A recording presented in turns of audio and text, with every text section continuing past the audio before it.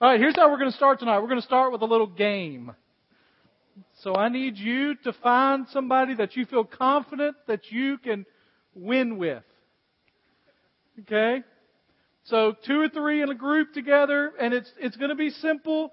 You've got a 50% chance on each one, and we're playing a game called Big Fat Liar.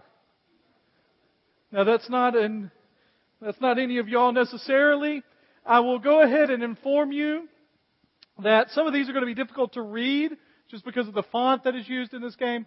I will read them for you so that you will know. You are going to need something to write on as a team because this is a test or game or quiz or whatever, all right? You need to come to a consensus. The answer will be either true or false, right? And so there's going to be something up there. And this slide says all of the following answers are true. Actually, they're all false. Well, some of them are true and some of them are false. So you got to figure that out. All right, so here's a sample. Humans are the only animals that cry tears. Or need to. Humans are the only animals that cry tears. Now, here's what I'm going to ask you to do. This is a sample. We're going to go over it in a minute. You just write down true or false. You don't have to say it. You don't want to give other teams answers or hints or lead them astray, right? We're not trying to do that. And so this particular one is true. Humans are the only animals that cry tears. See, if you don't learn anything else tonight, look what you learned. Absolutely, right? So, all right, you got your teams together? Raise your hand if you got a team. I got some people not raising hands. All right, y'all got teams, all right? Every team got a pen and something to write on, or a pencil and something to write on? Okay. There are luxurious prizes for those that win. All right, here it is. Number 1. Like I said, I know you can't, the print's really weird on it. I know you can't read it, so I'll read it. The tooth is the only part of the human body that can't repair itself. The tooth is the only part of the human body that can't repair itself. Write down your answer. We're not going to give you all the answers right now, so you got to write down because you won't remember when you get back. All right. Number 2. More people are killed annually by donkeys than die in air crashes. More people are killed annually by donkeys than in air crashes. Annually, more people are killed by donkeys than die in air crashes. Number 3. The first one that we gave an answer was the sample. Thigh bones are connected to thigh bones are stronger than concrete. Thigh bones are stronger than concrete. True or false? It's one the engineer ought to know, right? Either way. Number 4. 2 American presidents were fathers of future presidents. 2 American presidents were fathers of future presidents. Y'all don't realize this is really a social experiment in how to resolve conflicts. I'm watching. Number 5. Wheaties. Y'all know what Wheaties are? Wheaties were invented by accident in a science lab by a health clinician. Wheaties were invented by accident in a science lab by a health clinician. Y'all just think about all the valuable information you're going to have when you leave here tonight. All right? Miss Ann said y'all weren't going to remember them when you walk out, but that's... Number 6. The most common name in the world is John. The most common name in the world is John. Number 7. A cow emits 160 pounds of methane gas in a year. A cow emits 160 pounds of methane gas in a year. That's a lot of gas. No testimonials, please. Number 8. Our eyes, nose, and ears are the same size from birth. Our eyes, nose, and ears are the same size from birth. Y'all were looking at me like I made these up. I'm just, like, what are you trying to, Our eyes, nose, and ears are the same size from birth. Number 9. Every day, more money is printed for monopoly than the U.S. Treasury. Every day, more money is printed for monopoly than the U.S. Treasury. Every day, more money is printed for monopoly than the U.S. Treasury. These questions are before the electronic era of monopoly. Not that that really matters. It's about the same now. And number 10. A duck's quack doesn't echo. A duck's quack doesn't echo. Try to say that 3 times fast. A duck's quack doesn't echo. A duck's quack, quack, quack, quack, quack doesn't echo. Oh. All right, you got everything written down? All right. It's now time to see how you did. You got your red pen out for grading now? All right, here's the first question. The tooth is the only part of the human body that can't repair itself. How many of you said true? How many of you said false? The answer is true. If you get a cut on your eye, it can repair. It takes a little while. Number 2. More people are killed annually by donkeys than die in air crashes. How many said true? How many said false? True. There are lots of donkeys in lots of parts of the world, and they kick pretty hard. Number 3. Thigh bones are... They do, Charlie. If you're riding one falling off a cliff, it's a bad day. Thigh bones are stronger than concrete. How many said true? How many said false? I saw some of you didn't raise your hand, so you didn't answer. True. Strongest bone in the body, right there. The femur. They can't. I'm not saying they can't. Number 4. 2 American presidents were fathers of future presidents. How many said true? How many said false? The two are? It's Bush and Adams. Who's your third? Now he remembers there weren't 3. There you go. You were what, Roosevelt? They weren't. That wasn't father and son there. Next week's American History with Josh Harris. Number 5. Wheaties were invented by accident in a science lab by a health clinician. True. That's 5 in a row, right? Number 6. The most common name in the world is John. How many put true? How many put false? It's false. It's Mohammed in the world.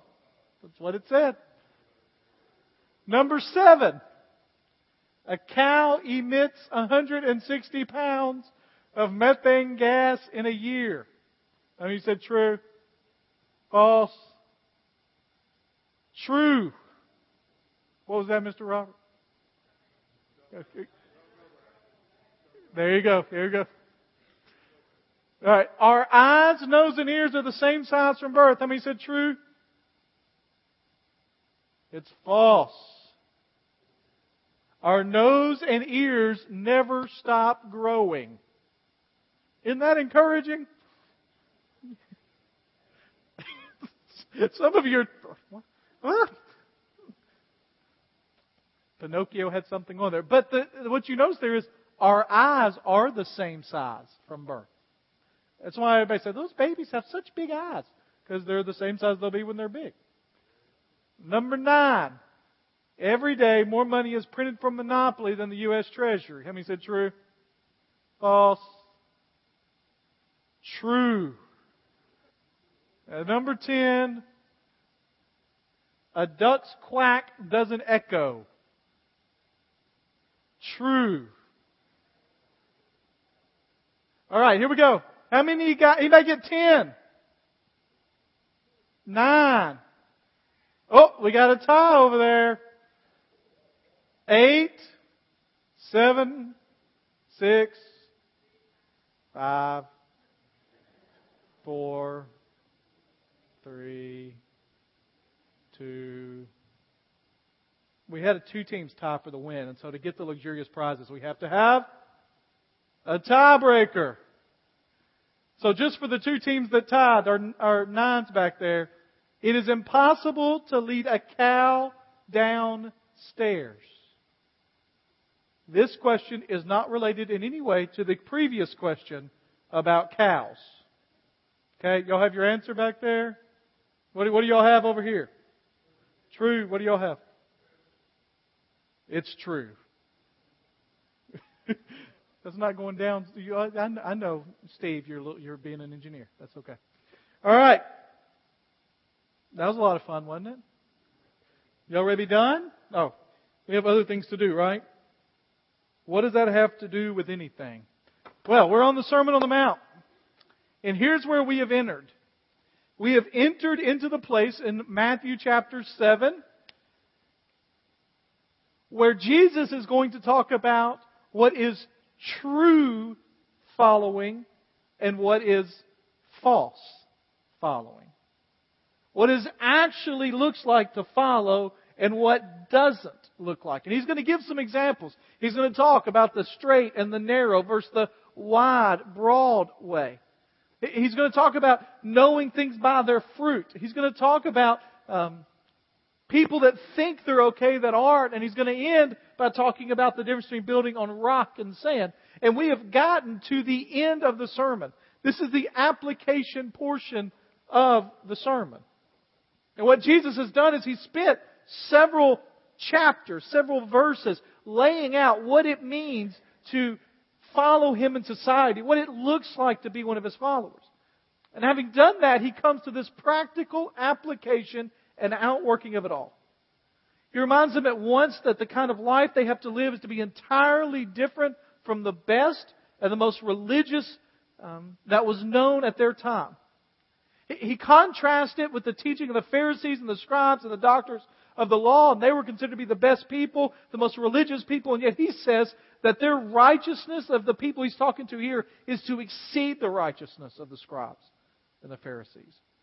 He begins to show them, giving detailed instruction as to we are to do our almsgiving, how we're to pray, how we're to fast. Finally, deals with the whole attitude towards life in the world and our attitude towards other people in judgment. And He's been laying down all those principles.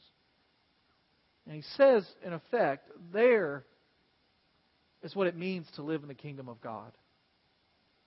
That is the character of the kingdom which I am forming. That is the type of life I am giving to you. I want you to live it. I want you to manifest it. He's not only laid down principle, He's worked them out for us in details. Now, having done that, He pauses, as it were, and looks at His congregation, and He says to them, what are you going to do? What are you going to do about what I've said? The point of listening to the sermon isn't just to listen to the sermon. There's a purpose in what I have said. What are you going to do about it? He comes with some words of exhortation and application. Look at Matthew chapter 7, starting in verse 13. Verse 13 says, enter now. I think it actually said in the King James Version, enter ye. through the narrow gate. For the gate is wide and the road is broad that leads to destruction, and there are many who go through it. How narrow is the gate and difficult the road that leads to life, and few find it. What we have in these first two verses that we're going to spend a little bit of time, and then we're going to go on to the next one about false teachers, are some steps that we see that Jesus is asking the people to do. And the first thing He says is, you have a decision to make right now. And being a believer in Jesus Christ, or Christianity as a whole, is a decision-making religion. Throughout the New Testament, Jesus will walk up to people and He will see them sitting at their tax collecting station, and He says to him, "Follow me." He goes out, there's some guys fishing and they hadn't caught anything all night, and He throws over to the side and they pull it in, and when they pull it in, they look at Him like, "Who are you?" And He says, "Follow me and I'll make you fishers of men." One of the things that I love about Jesus is that He is never bashful about calling for decision, about calling for commitment. The concept of enter, even that command, means that there has to be a decision that is made that we're going to do something with what we have just heard. Now, we have heard it over weeks and weeks. They had heard it over a couple of hours. And Jesus says, now with all of that you've heard, there's so much in there. It's taken us months to get through this sermon. But Jesus laid it all out in an afternoon. And then He says, now decide. Enter. Come in.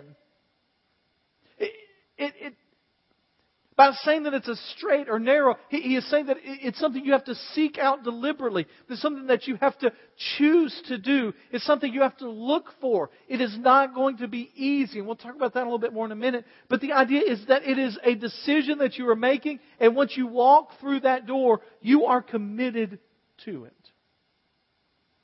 Now, I just want to remind us that each and every one of us in this room, and each and every person on this planet, has the same invitation laid out for them as these people listening to the sermon that day. And that's important, because every single person on the planet is incapable of finding direction on their own.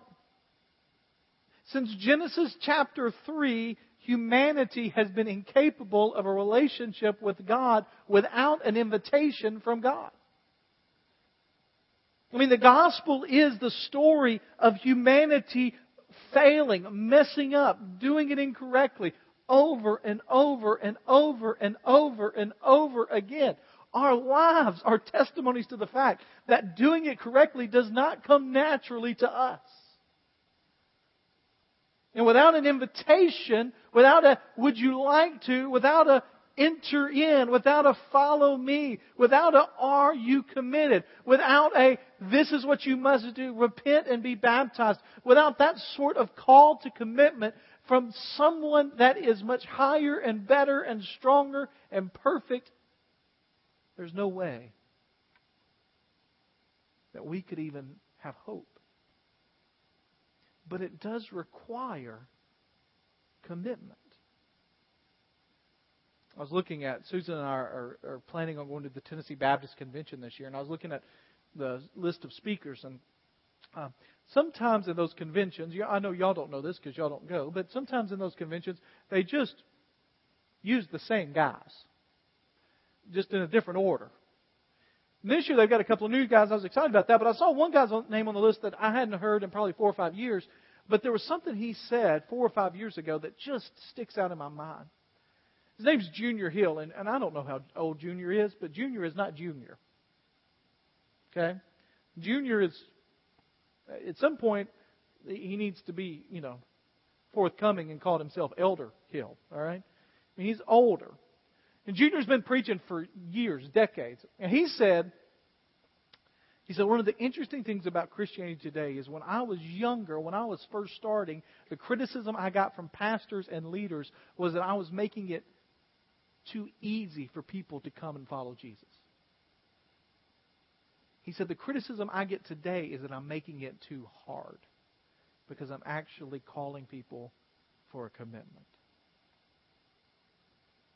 I read this week about a group of missionaries from about 100 years ago that were called one-way missionaries.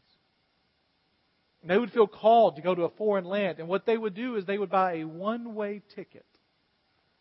Now, we joke quite often with people that are going on our Brazil mission trip, names will remain unnamed, that we might have just bought them a one-way ticket. Won't be returning with them. But these missionaries would buy a one-way ticket, and this was before plane travel. They would get on a boat and they would leave. But before they would leave, they would pack everything that they thought they needed, not in a suitcase, not in a bag, but in a wood-carved coffin. And said all they were taking were the things that they needed and the coffin they would be buried in the foreign land. That's commitment. No turning back. When we sing that, right? I have decided to follow Jesus. No turning back, no turning back. Though none go with me, I still will follow. No turning back. And the first thing, even in the enter through the straight way, Jesus is saying, you've got a decision to make right now. Are you going to enter and be committed, or are you going to be part of the broad way? I was reading a guy that wrote a huge book on the Sermon on the Mount, named D. Martin Lloyd-Jones, and he talked about that one of the things that you realize when he talks about the straight, when he talks about the narrow, it's the same word just interpreted differently, but the idea is that it is a narrow, narrow passage. Is anybody here claustrophobic? Nobody's admitting it. All right. None of us like really tight spaces, right? And the idea is that the picture that is given here is that this is a way that you can go in, but you can't bring anything with you. Now, he's not talking about physically, but what he means is that there are things we're going to have to leave behind if we're going to enter through the narrow. In fact, the word here means not so much just a description of narrow, but it really means squeezed, like constricted, like pushing through. D. Martin Lloyd-Jones says that there are three things that he sees from Scripture that are implied in this passage that we have to leave behind. And the first thing is we just have to leave the world behind. The crowd. That we will not be liked and we will not be like them. It's the old phrase that we are in the world but not of the world. That we have a different mindset. But it's not just the world, it's the way of the world. I mean, what Jesus has been teaching for several chapters is completely different than what the world would be proclaiming. If somebody hits you on the right cheek, turn the other one. Someone sues you for your coat, then give them the shirt off your back. If a soldier gives you an inordinate task of walking a mile, you go ahead and walk an extra one. That's not our culture, is it? I was driving to work today. Occasionally, I just kind of put it on scan to see what's on the radio. And 3 of the stations I listened to were on commercial. And so I stopped when I heard a song. And it's a Toby Keith song. Now, I'm not a huge Toby Keith fan. But, you know, if you like country music, Toby's okay, I guess. But it's a song on there called How Do You Like Me Now? Anybody know that song? Okay? How Do You Like Me Now? There's a story of a girl he liked in high school, and she wouldn't give him the time of day. And so he's written a song about, well, how do you like me now that I've made it? Now that I'm on your radio. Your husband, and in the middle of it, you start listening, oh, that's kind of cute. And then you realize this is kind of mean. Because he talks about she marries this guy with money, and he's not a good husband, and she wakes up lonely every morning. And when she wakes up in the morning on the radio comes his voice, well, how do you like me now? That's not nice. Right? That's stick in your face. Ha ha, I told you so. But that's the world. That's the way of the world. Revenge. Grudges. Remembrance. That's not the way of Christ. You know, part of the issues that happen in churches sometimes is that it's a church, but it operates in the way of the world. Well, if I don't get what I deserve or what I think I need, then I'm going to act out, or I'm going to hold a grudge, or he didn't talk to me, or she didn't say something, or you wouldn't believe what happened, and this is what we need to do. And it's run like a business or a social club or a group of quarreling cliques instead of the place where the people of God are gathered. The narrow way doesn't fit that. It squeezes it out. He also says that it means that we have to leave ourselves behind. Not the new in Christ, but the old self. And that's possibly the most difficult thing to leave behind. Because I like myself. And you like yourself. I'm not talking about self-image. I'm not talking about I'm good enough, you're good enough, we're all good enough, so let's all be happy. I'm talking about we protect ourselves. We look out for our best interest. We are constantly thinking of ways for us to get ahead, or us to be liked, or us to get through, or us to get by, or us to be successful. And it says in order to be a follower of Jesus Christ, us has to be put on the back burner and left behind as we squeeze through the narrow gate. He also makes the idea, this squeezing, tells us that it might be difficult, even painful. Any of you ever, and you don't have to admit to this, you can point somebody else out in the room. Ever gotten into your closet and like, man, I hadn't worn those pair of pants in a long time. And you start to put them on and you realize that you may not be the same size that you were when you last wore those pants. No, nobody here, but you know people, right? From what I've heard, that can be a difficult, painful experience trying to squeeze in to something that is not fitting properly. The picture here is actually almost of a pressing. Jesus has told them, listen, it's not going to be easy. It's going to be difficult. There's going to be persecution. There's going to be trouble. This past week when I was studying for the sermon on Gethsemane, somebody I read, or I can't even remember where it was. I couldn't find it today where I read it or heard it or saw it. But somebody said, there are a lot of people out there that will say to you, just become a Christian, everything will be great, everything will be good. They said, if you want to be honest, say, become a Christian, it's going to get worse. It's going to get terrible. There are going to be bad moments. Persecution's going to happen. That's what Jesus said, right? Hey, don't worry. They hated me. They're going to hate you. That's not the kind of comfort we like to hear. Enter through the narrow gate, the squeezing gate. And then he gives us reasons why. For the gate is wide and the road is broad that leads to destruction, and there are many who go through it. The picture he gives is of walking, and there is this huge gate ahead of you, and there is a lot of people good friends, good people, and they're all going through this wide gate. What he says is they don't realize that walking through the wide gate is going to lead directly to their destruction. The older you get, I think the easier it is to see how youthful indiscretions are going to lead to destruction.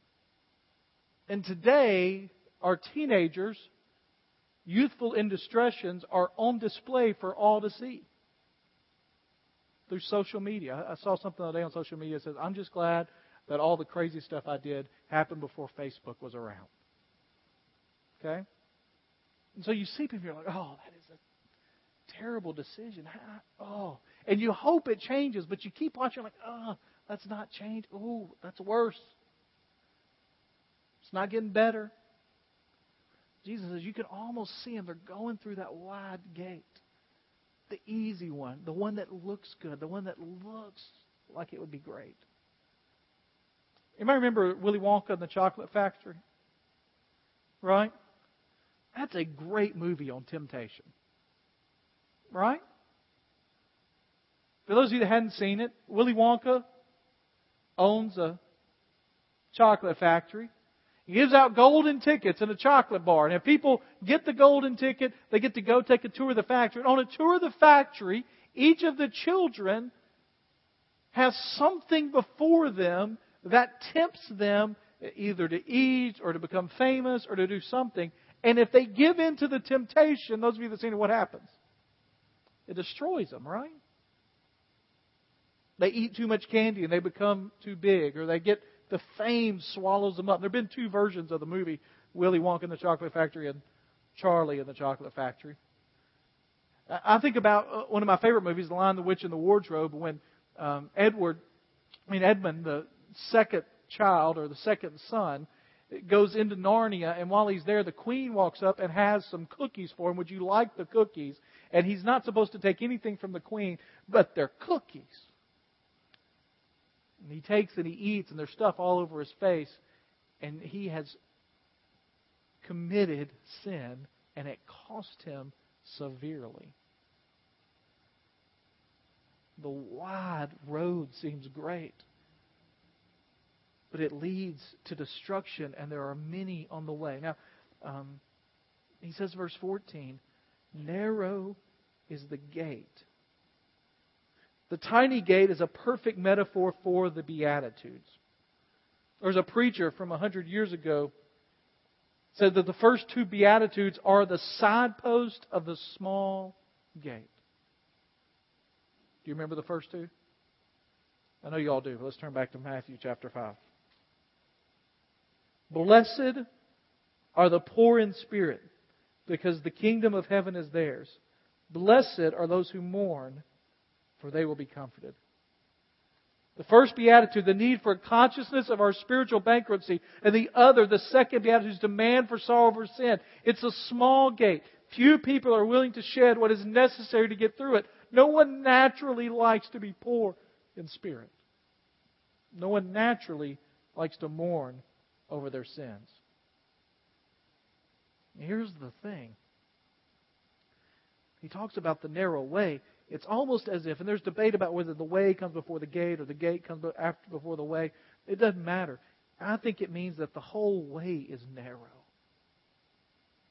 Having entered the narrow gateway, the traveler finds the road remains narrow. Christ is absolutely up front. And yes, we are to be narrow-minded. That's almost the worst thing you can be called in our society. We are a society that likes both and decisions instead of either or.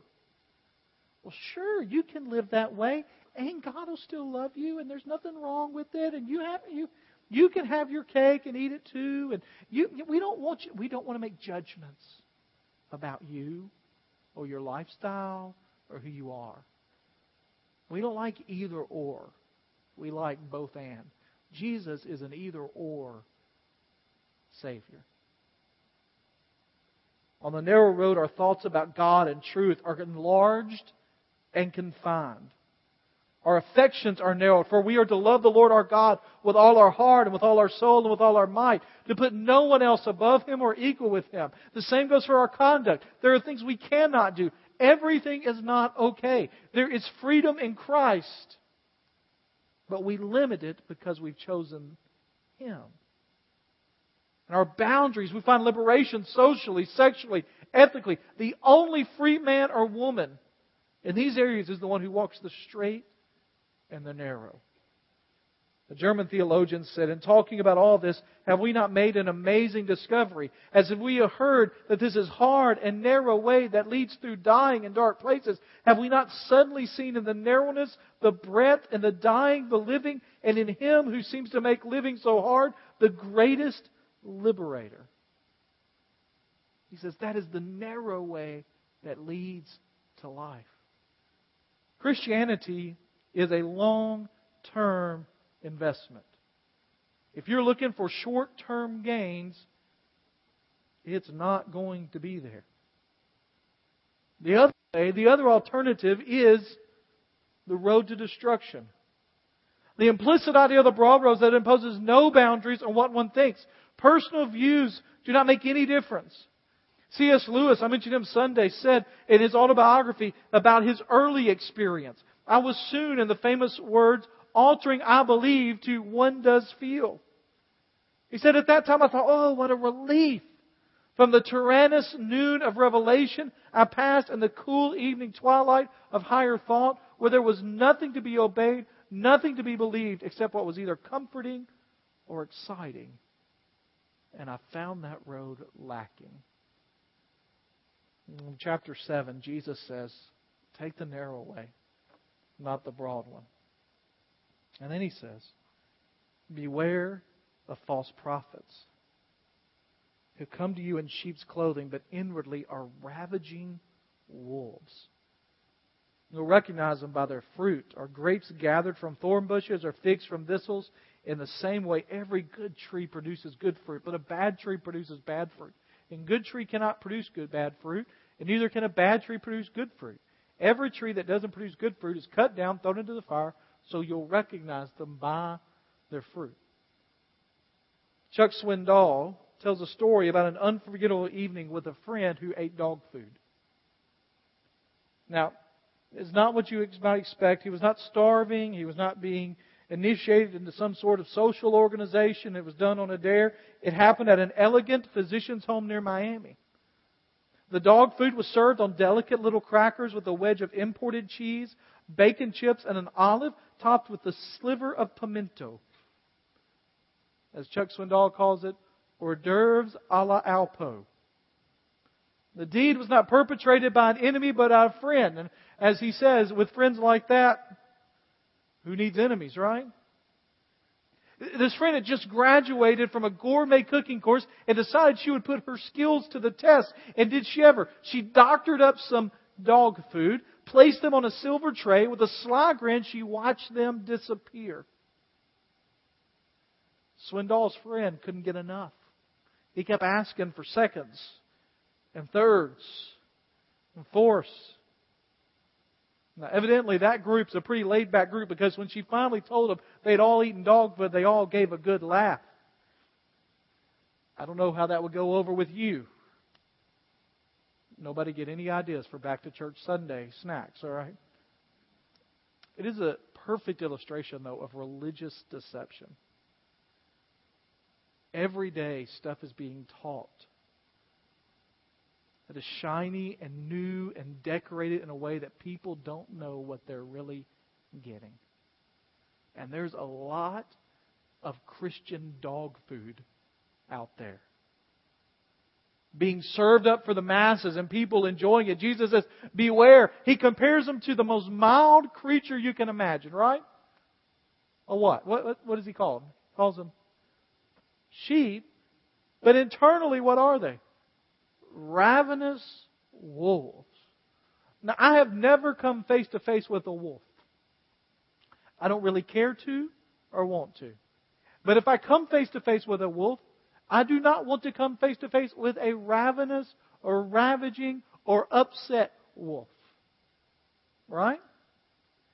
It says, but most people don't realize that they have this veneer of sounding good and nice, but inside, it's wrong. Someone has said there are actually two ways that someone can be a false teacher according to what Scripture teaches. First of all is that their character, not that they have to be perfect, but their character does not match what they are preaching. And eventually you discover that the person is not in the same way with the message. But we have seen that over and over and over and over again, right? TV preachers, regular preachers, Christians that you know, families that you know, husbands that you know, wives that you know, doing great jobs communicating the gospel, talking about it, and then you find out and you're like, how could they do that? Now here's the thing. Jesus was crystal clear. False preachers have and will come. Sometimes their message will be wrong. Someone has said, and I just wrote this down today, and I think it's good, and we'll close with this, but 4 things to test to see if a guy is preaching, if a lady is preaching the gospel. 4 areas that people kind of avoid when they're not. First, false prophets avoid preaching on such things as holiness, righteousness, justice, and the wrath of God. Now, he never says, I don't believe in those things. He just doesn't mention them or doesn't want to talk about them or don't want to be divisive with things of the Bible. Secondly, he avoids preaching on the doctrine of the final judgment. Doesn't mention that a day is coming that we have to give an account for what we're doing. Third, false prophets fail to emphasize the fallenness of man. They don't want to talk about sin. They want to talk about the good inside of everybody. It's a popular television preacher. In fact, currently I think he is the pastor of the largest church in America. So y'all probably know what I'm talking about. I've watched several interviews with him. And every interview I've watched, I desperately want him to take a stand on this issue of sin and humanity, on judgment. And interviewers give him the chance, and he doesn't. I understand trying to find a place to be listened to by the culture. But if we're being listened to by the culture with the same ideas they have instead of the gospel of Jesus Christ, it's not worth being listened to.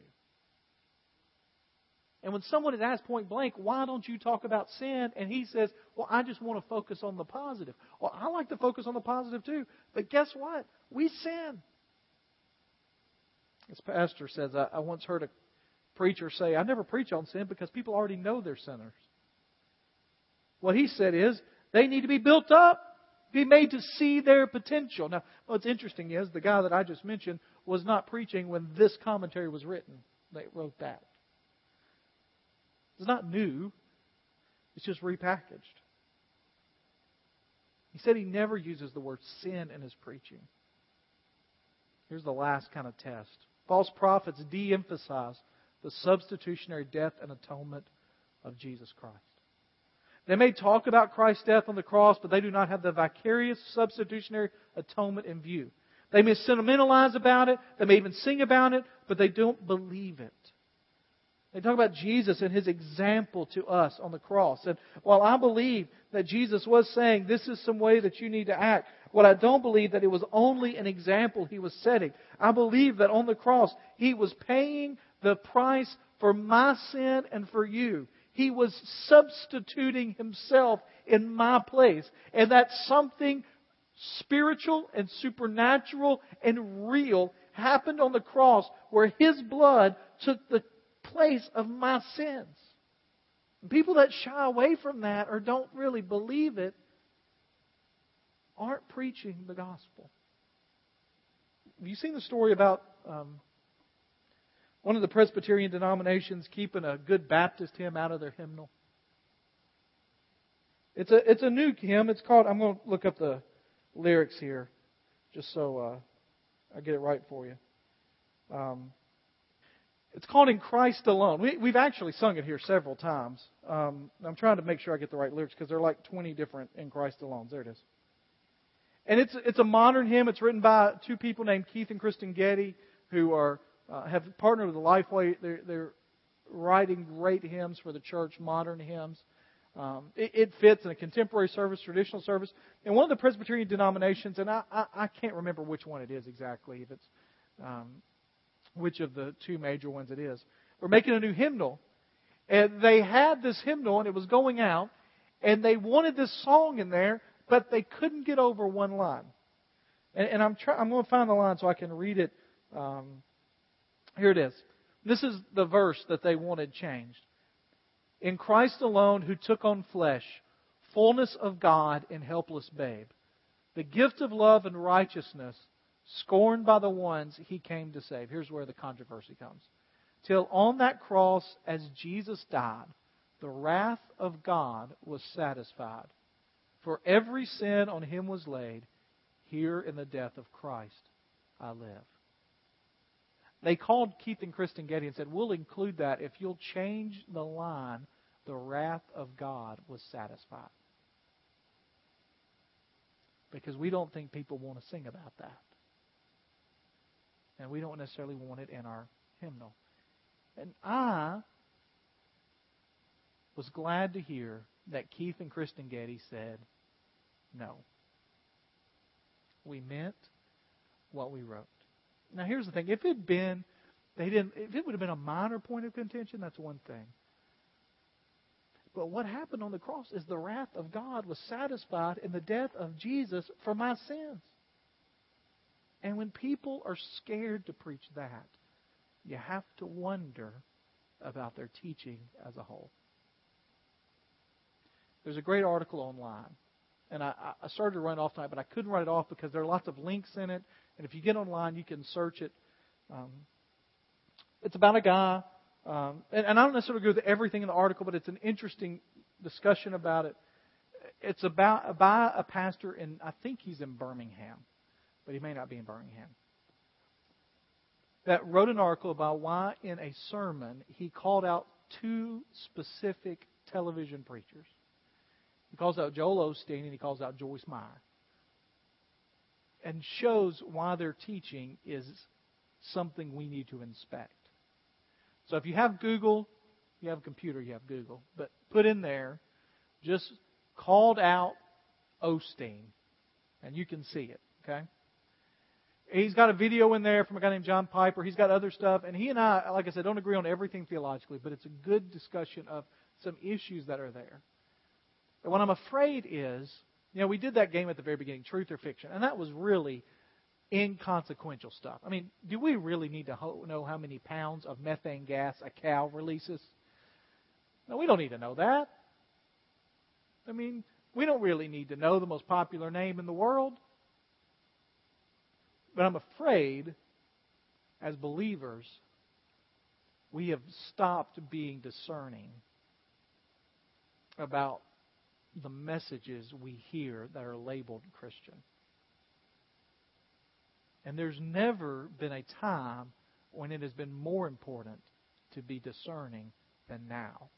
Because no group of Christians ever had as much access to teaching as you do now. You could wake up in the morning, get on a computer or a television or radio, and you could listen to Christian teaching from the moment you woke up till you fell asleep at night and hear somebody different every day of the week for the rest of your life. We have people that have listened to my sermons in Malaysia because they're online. They put in y'all remember a few weeks ago I did a sermon on it's not about the nail, where the guy had the nail sticking in the woman had the nail sticking in the head. That thing has been watched 400 times. That sermon. Now they're searching for the other video and they stumble upon me and they're disappointed. The second most listened to sermon I've ever had is Weird Sex. And they're really disappointed when they search for that and they find me talking about a biblical understanding of sex. You could listen to it all day long, but that doesn't mean it's all good and right and true. And what Jesus says is, you need to learn to be discerning about what is good and right and true. Let's pray together.